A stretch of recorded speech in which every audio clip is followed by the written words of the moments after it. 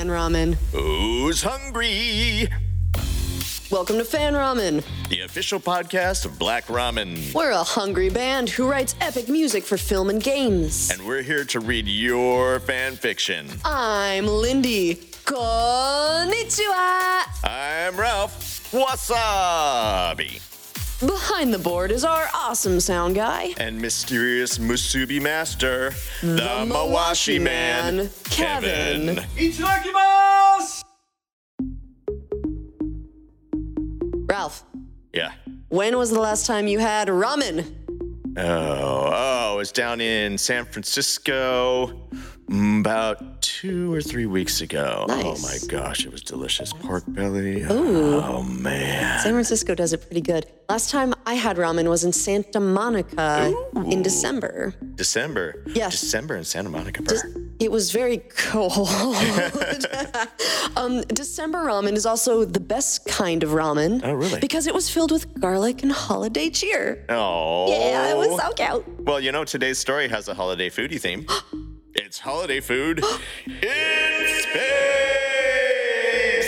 This has been a highly requested fandom. So we are bringing back Guardians of the Galaxy. Yes. We've got a fic called Rocket and Groot's Trip to Wally World. Awesome. Check out Grooties on Archive of Our Own. They've got lots of Guardian and Marvel stories. We're going to post a link in our show notes so you can give this story some kudos. You can also check out our website for a link. www.fanramen.com. Check out our Patreon where you can listen to outtakes, interviews, and mistakes. Hey, Kevin. Yeah? Ralph's making really inappropriate gestures. Ralph is an inappropriate gesture. Wheeze makes gooder oopsies. The Guardians are getting ready for Thanksgiving.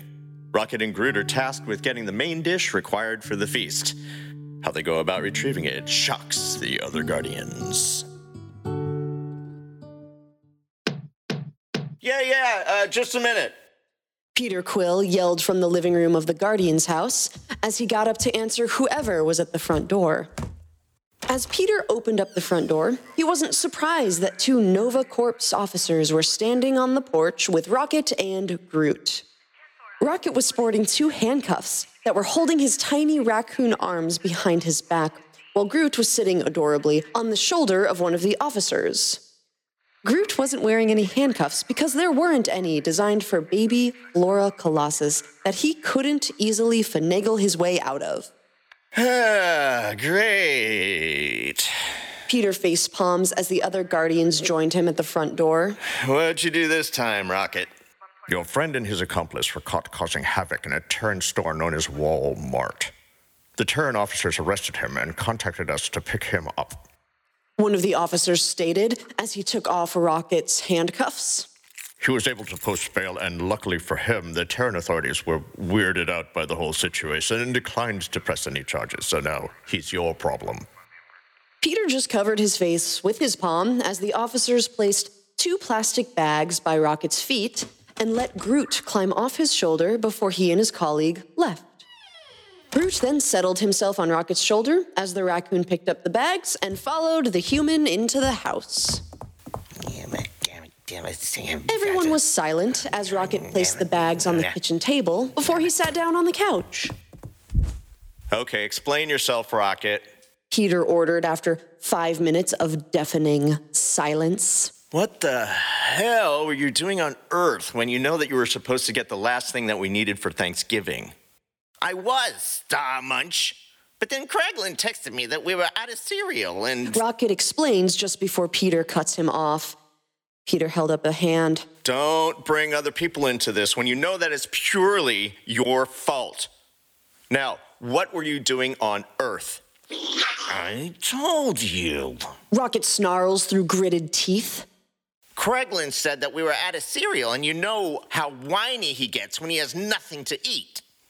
Kraglin will just have to suffer and survive off of whatever the rest of us eat. Peter commanded as the Xandarian cowered in his recliner. It's my turn to return the favor of the kindness that he and Yondu showed me when they first abducted me. Peter then turns his gaze back to the raccoon. Now, what were you and Groot doing on Terra?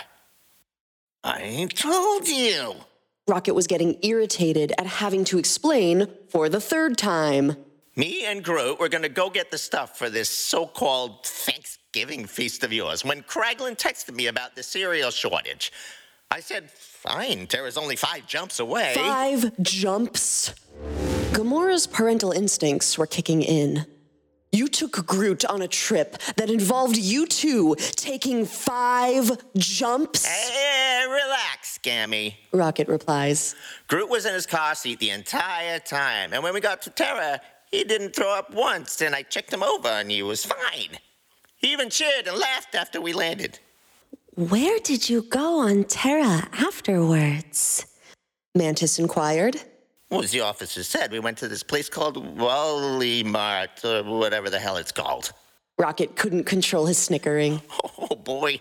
When me and Groot got to this Wally world, the people in there were so funny to watch. Oh, some of the clothing. Oh, my God, they were awful. Then I told Groot that they were probably Star Munch's long-lost cousins. Get to the point, Rocket. Peter snarls through his teeth. All right. Sheesh. Rocket responded. Anyways, after we entered, Groot pointed out that we would stand out because we're not Terrans. So I looked to the side and saw a bunch of scooters that some of the more lazier Terrans were using to get around. Rocket, Gamora sighs. Those scooters are meant for people who can't get around as easily as you can. So? It wasn't like it was the last scooter available. Rocket countered. Plus, did you forget that the average Terran is 4 feet taller than I am? Hell, even if I put Groot on my shoulders, it wouldn't even be half the average height of a Terran. So yeah, I'm entitled to a scooter, because my legs get tired easily. Peter knew that was far from the case, given Rocket's cybernetic enhancements. Rocket, I've seen you running when you steal some units from a bank or a cookie from a cookie jar. So why are you lying? Hey, I'm just trying to blend in with the Terran clientele that most frequently patronize the Wally place. The so-called people of Walmart. They call themselves. Rocket shot back. Yeah, and it looks like they found their fearless leader. Peter snickered. Shut up! Nebula, who was tired of all the bickering, shouted. Let the stupid fox get to the point of the story. Thanks, Nebby. Rocket began. Anyways, Groot climbed into the scooter basket as I turned the flocking thing on, and we were off. Off to where? Mantis wondered, never having been to a Terran store. Well, I promised Groot that since he was a good boy in the Milano, he could get a toy in the toy aisle. Rocket explains as Groot smiles proudly.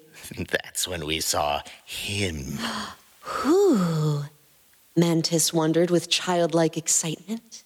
Baby Yoda. Rocket answered.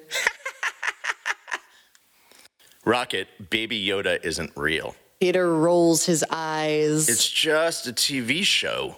I know that. Rocket implies. Just try saying that to Groot. He has an unexplained jealousy over him. He thinks that he's not as cute anymore since Baby Yoda arrived and all the Terrans lost their freaking minds over it. So, Groot started attacking anything that had Baby Yoda's face on it. That's why we were told to leave. But not before Groot decapitated every Baby Yoda doll that was there. Peter rolls his eyes as Rocket continued on.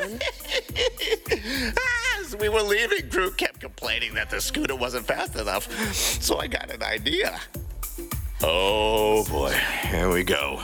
Peter was genuinely annoyed. So I took the scooter out to the ship and made some upgrades. Rocket using air quotes to emphasize the last word. I am Groot! The tiny tree shouted, arms waving in the air. That's right, Groot. I did make the scooter faster. Rocket stated. After I added a jet engine to the back. He muttered while stifling a laugh. Oh my God. Peter couldn't believe his ears. Rocket, you and Groot could have been seriously injured or worse, killed. Just try telling that to those turkeys who were just passing by when Groot and I were barreling along at 500 miles an hour.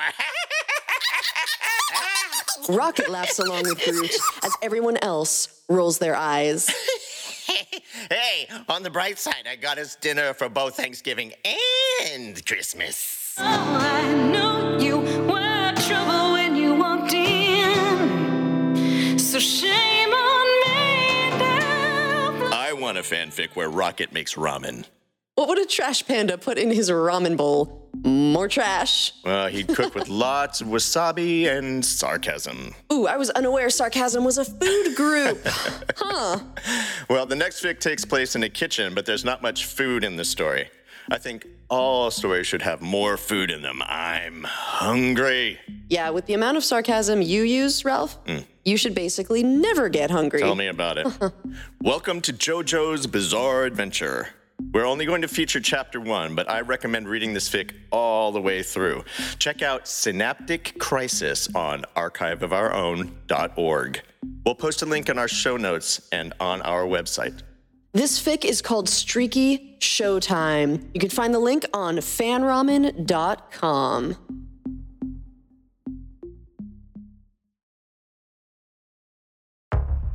After being assaulted with a stand arrow by an anonymous assailant, Domingo Lucas is thrust into a world of stands. After being recruited by the Speedwagon Foundation's team of outcast stand users, he goes on a journey to stop the man who stabbed him from killing any more people. Domingo Lucas was shocked when he awoke from his long slumber on the floor of his kitchen. He really shouldn't have been alive. So why was he on the floor, staring deeply into his spilled bottle of Gatorade? He replayed the events of the previous hours in his head. He was stabbed in the stomach with an arrow. Weird. He thought. I really would have preferred to be stabbed at something more common, like a machete or something. He tried to stand up, but was immediately brought back to the floor. Whilst down, he realized that though he was very fatigued, he didn't have any stab wound. Okay, now I'm really starting to get freaked out. Now sitting down, and likely to stay there, he decided to look around his kitchen. Except for the dried blood on the floor next to him and the debatably more horrifying Gatorade spilled next to that, the kitchen was normal. There was a more important task at hand than his Gatorade, though. His assailant might still be in his house. Slowly regaining strength, he managed to stand up and walk. Looking across his entire house, top to bottom, he found no sign of anything being tampered with or taken. Crap. I need to go to the police. He said. This guy could be going after other people. He didn't even make it 3 steps out his front door before collapsing to the floor. As he faded in and out of consciousness, moments before he completely gave out, he saw it. A glowing humanoid figure standing over him. Domingo didn't know it yet, but that figure would change his life forever.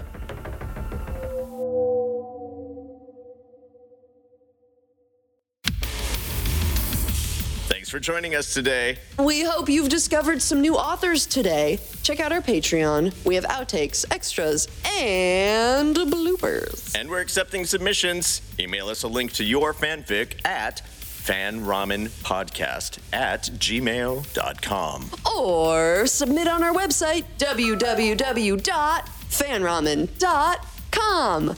This is Lindy. And that was my phone. And we'll see you the next time you're hungry. I should probably have muted that.